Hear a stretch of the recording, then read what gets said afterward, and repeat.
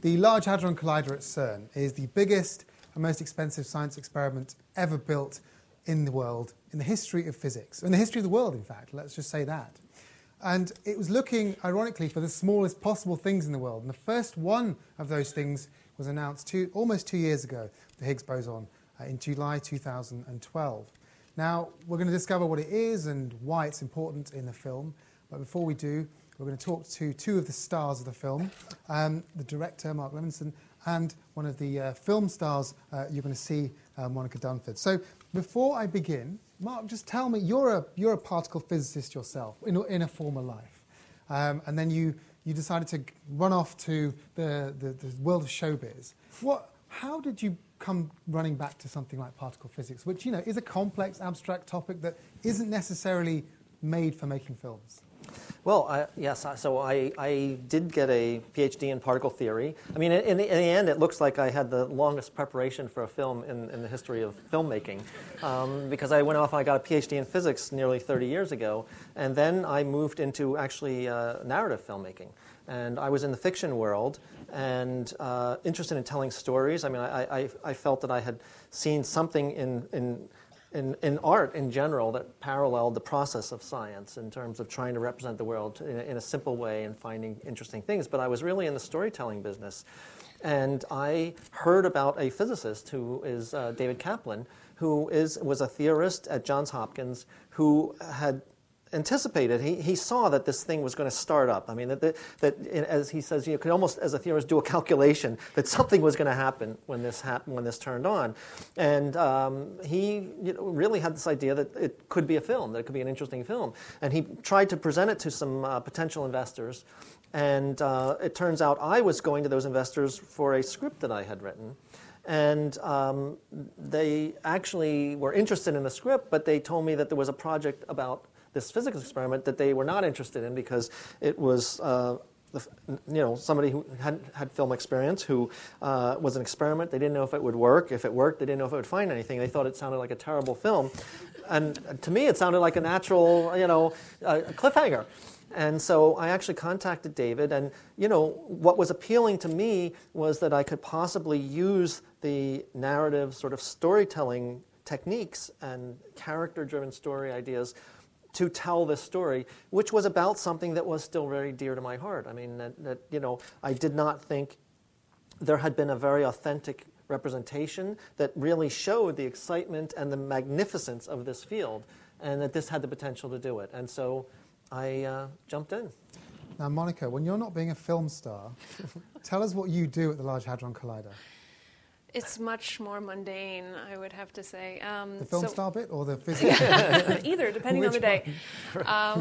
So I am an experimental physicist, the opposite of what Mark trained as. And I spend a lot of time making real the theories of particle physics. And so I lived at CERN for 6 years. I was there at the beginning of the turn on of the machine, which was an amazing experience. This was a machine that took 30 years to build. And, you had entire generations of physicists and engineers who never knew if it would really work. I mean, we all believed that it would work to some extent, but until you really flip the switch, you think 30 years, maybe yes or no. And so that was an incredibly exciting time, and I worked on one of the detectors, which was called the Atlas detector. You'll see many beautiful photos of it in the film. And I spent a lot of time cabling. I spent a lot of time cabling. What's your specific task? I mean, what was it you were given? Because there's more than 10,000 scientists involved. It's been in design for 20 years, this experiment. It's a prototype of itself. I mean, there's no other one like it. So everything was being tested for the first time. Tell me just the specific thing you did. Specifically, I tested cables. I mean, that's honestly the truth of it. Actually, you did many things. I did many things, but that was what I remember the most. These must have been special cables, though. These are very special cables. So, They're not just so one of the things about designing, as I said, making physics real, is that here you have a collider. You're colliding together protons at tremendous speeds, and one of the things about that is that it's a very high radiation zone. As a matter of fact, if you were to stand by the detector while the beam is running, you would be killed, essentially, from the radiation. And so if it kills humans, then you can imagine that it also doesn't do a whole lot of good things for your electronics. And so what we did was we had to design the detector to be what we call very radiation hard, so that it can withstand a lot of radiation. And anything that was sensitive had to run via cable to a shielded area. And so we have hundreds and thousands of miles of cable. And many PhD students and postdocs like myself spent years, basically testing all of that, making sure that all the signals and the electronics that came from the detector made their way out, and then eventually above ground, and then eventually to computers. So, Mark, how do you make cabling interesting for 2 hours on film? I have somebody like Monica doing it. No, I mean, this is the sort of background, and Monica sort of diminishes the other things that she was doing, which is, she was in the control room, and this is one of the things that I found really from the first time that I went there, that there was a tension. There was an excitement. And that's the thing that we were trying to capture. And the good thing is, it worked out to be an incredibly interesting period of time and unique period of time in the history of physics, and it coincided with when we were filming, which was that period from 2008 to 2012 was when they really did test it, and things happened, and there was you could feel it. You could feel a palpable excitement, energy, exhaustion, and Monica was in the control room, and that's what you'll see is, I think, where you can actually sense something, and it had dramatic potential. And it's one of the reasons why I chose the characters that we really focused on. Well, let me ask you a bit about that, because constructing a film like this, making sure that people get to the end of it and are interested, even if they're not interested in physics, requires good characters. And you say the word character rather than, these are real people being themselves. It's not like you're giving them scripts. Did you go through casting calls with the Large Hadron Collider physicist, or did you hang out for ages and think, that person's interesting, that person's interesting? Well, how did you do that? No, it was not an open casting call. Sign up here if you want to be in a film. Well, it started, again, there's a big division, and we'll talk about this in the film, between theorists and experimentalists, people that are doing the theories versus people doing experiments. David Kaplan is a theorist. And so I started on the theory side with a core with David, and then his mentor, Samas Dimopoulos, and then a close collaborator there is Nima Karni-Hamed, and a couple of other people. I did start with a little bit of a wider net there. On the experimental side, we had a little bit of a connection to Fabiola Giannotti, who became a very prominent character. And I actually contacted Fabiola the first time I went over there, and I asked her to give me a list of other people that I might interview that might be of interest. And I looked for a range of age and sex and specialty. And so she gave me about a half dozen names. I also was covering another experiment. We focus on the ATLAS experiment. We were covering CMS. I had a list of those people. I did some pre-interviews. And had a little bit of communication with people. And then I went over the first time and did extensive interviews. And out of that, we started to narrow it down. And then it became clear, as I say, actually, as I would go over there for various events that were happening, that certain people emerged because they were at the center of the action. And so Monica was at the center of the action. Fabiola Giannotti was. Martin Alexa became head of the control room. Mike Lamont became the head of beam operations at the LHC. So when I was going over, in each case, I was always looking for who's going to tell this part of the story the best, and where is the action. And these are the people that did it.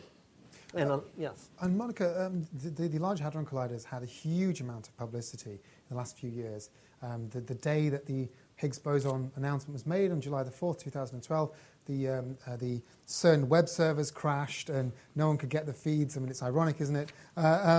Given that's the birthplace of the web. And so lots of people were making films about these sorts of things, and lots of people were there covering it in intense detail.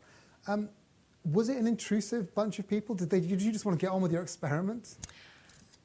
Yes and no. I think that working with news media was very hard, because usually what happens with news media is they're coming in, they want to do a short segment, and they need as much footage as fast as possible. And so that was difficult, because you would need to do something, in the control room, and they were like, this is really taking a lot of time. Can you speed that up?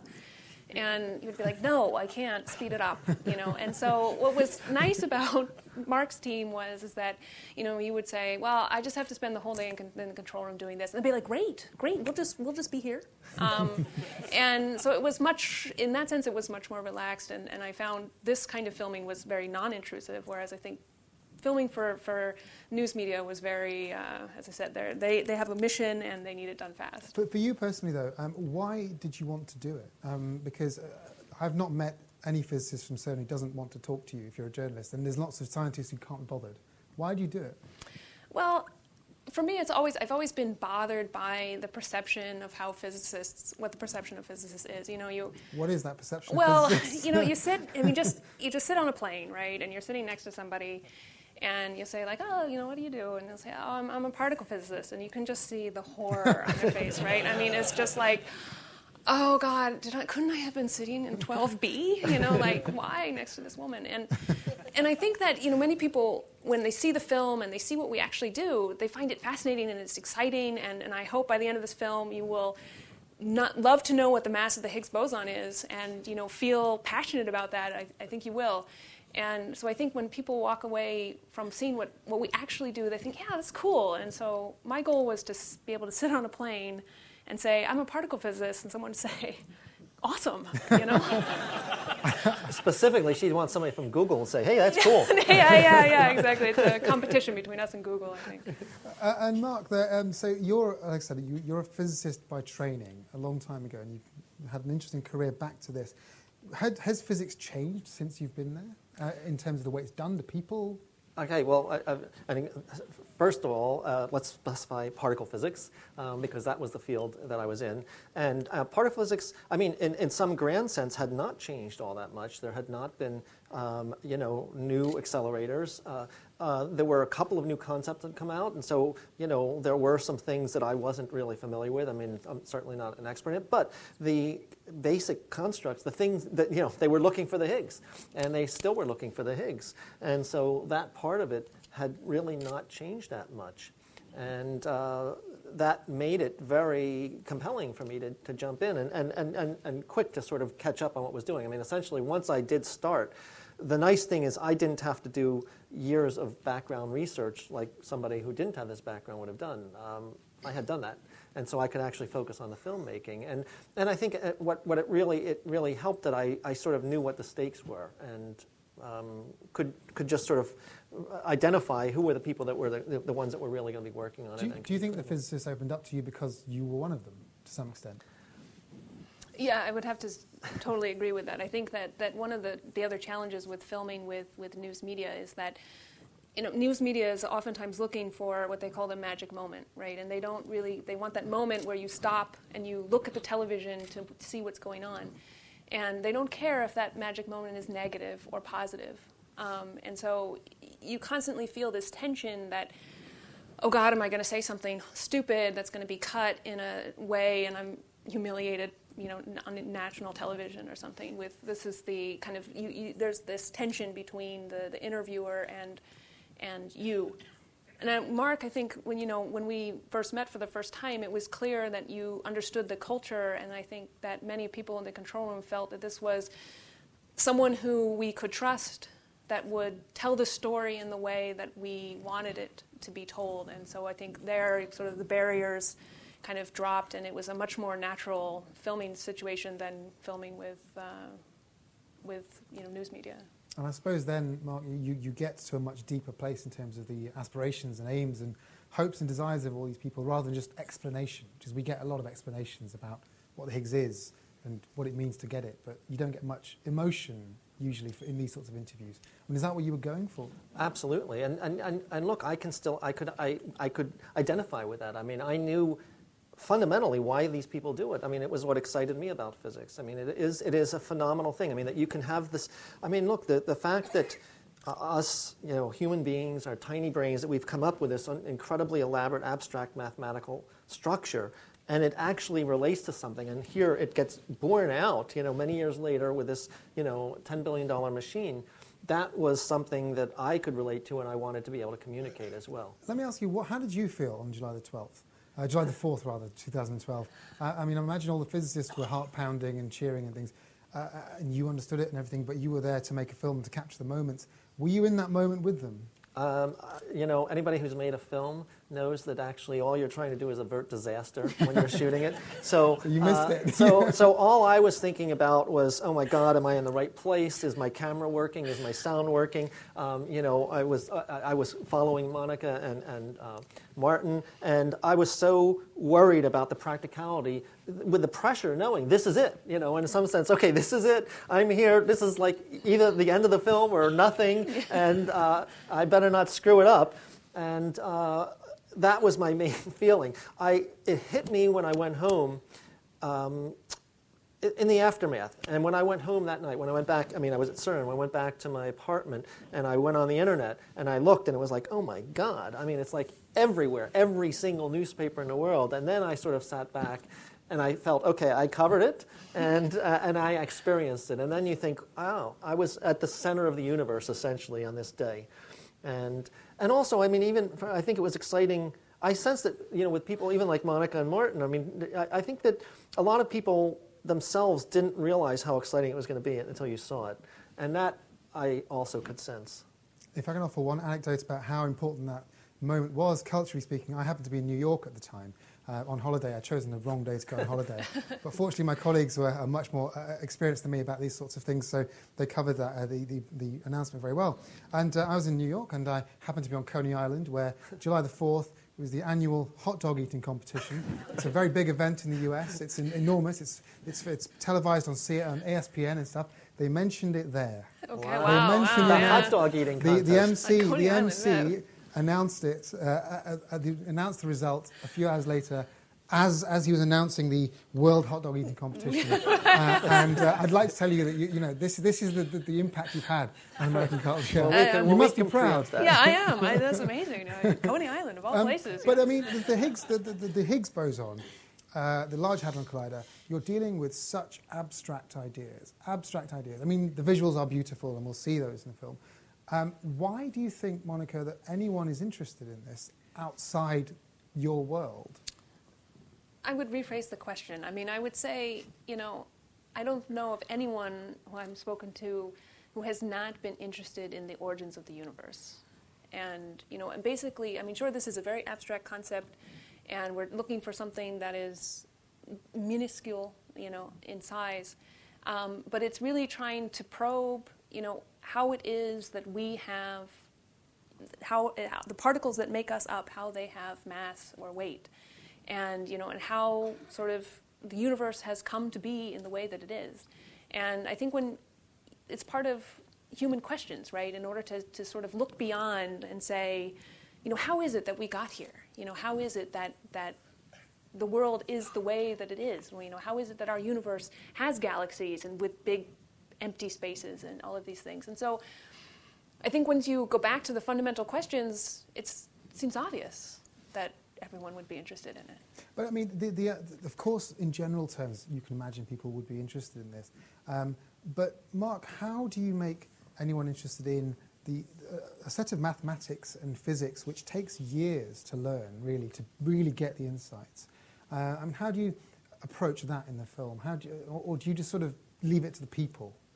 Well, I think, I'm approaching it as a filmmaker, and this was the thing that, from the beginning, the intent was always to use all of the tools of a narrative filmmaker in terms of, trying to look for, a structure of the story, good characters. I think that was our focus, was that it's going to be character oriented, so find good characters, and then decide what are the things to focus on and what things you can leave out.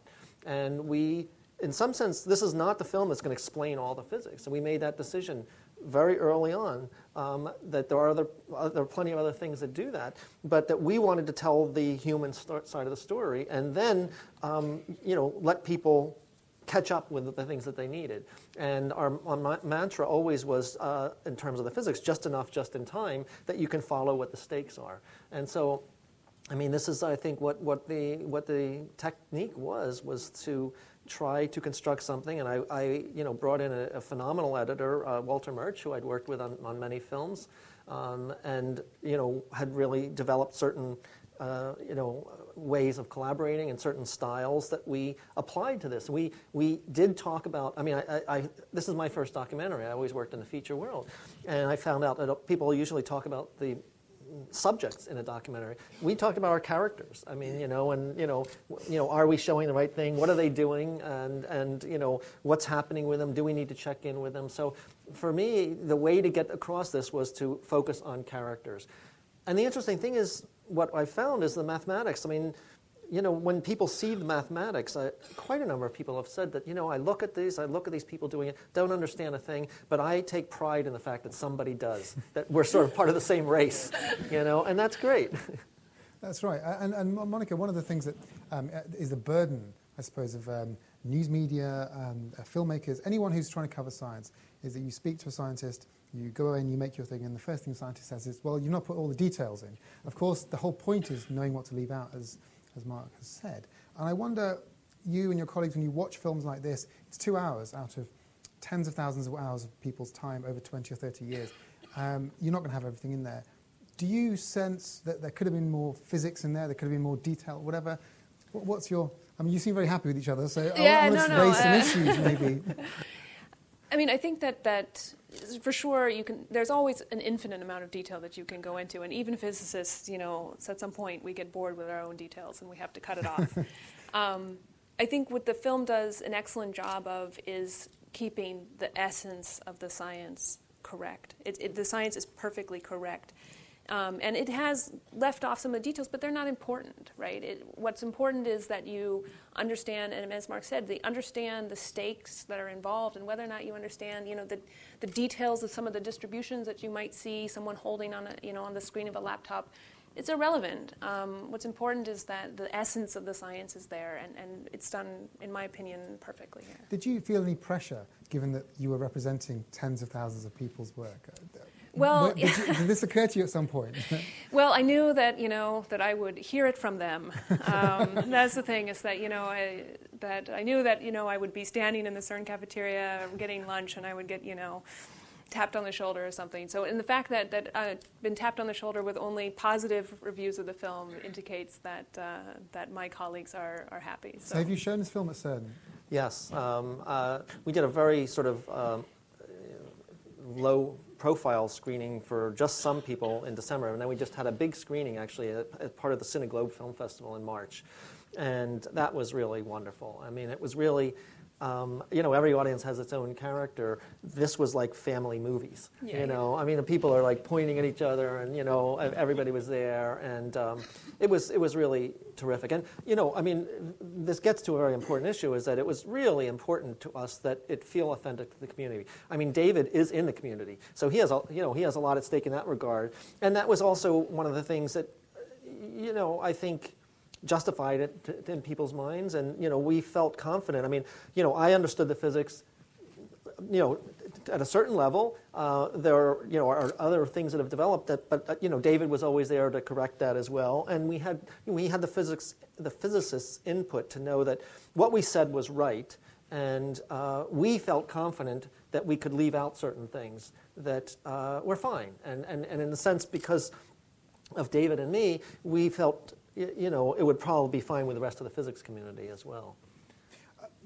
I'm just wondering why this particular boson rather than the other many particle discoveries that the Large Hadron Collider or Fermilab or other particle accelerators have made. Why do you think this one has really captured so much attention, not only in media and public and in film? It's the first time I've seen a particle physics film.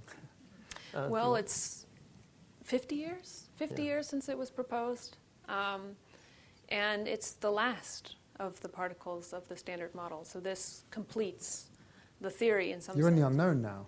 Yeah. Well, I mean, we don't believe that our theory of physics is complete, but the theory of the Standard Model, which has never been experimentally disproved at this point, so it was the last puzzle of that, or last piece of that puzzle, and I think 50 years, that's a long time of waiting. The Tevatron, we also discovered the top quark at the Tevatron, but the stakes were high at the LHC. The stakes were just high. This was the last. If we did not see the Higgs boson at the LHC, there would be no other accelerator. And it really is a unique particle. I mean, there's nothing else like it. I mean, the others, are groups, that were filling in pieces. This is a unique particle. It has never been seen before of this sort. Yeah. And it was the central aspect of it. So, and then from the public's point of view, I mean, that it was labeled the God particle, which physicists hated. There was a sort of tsunami pointing towards this thing, if it happened. I mean, the Large Hadron Collider opened up in 2008. Was it 2008? Before the baguette stopped it for a year, for the falling baguette. But then it's taken a few years to find the Higgs, which is essentially a calibration test more than anything else. Now you're going to start the real frontier physics. Just can you give us a sketch of what's to come?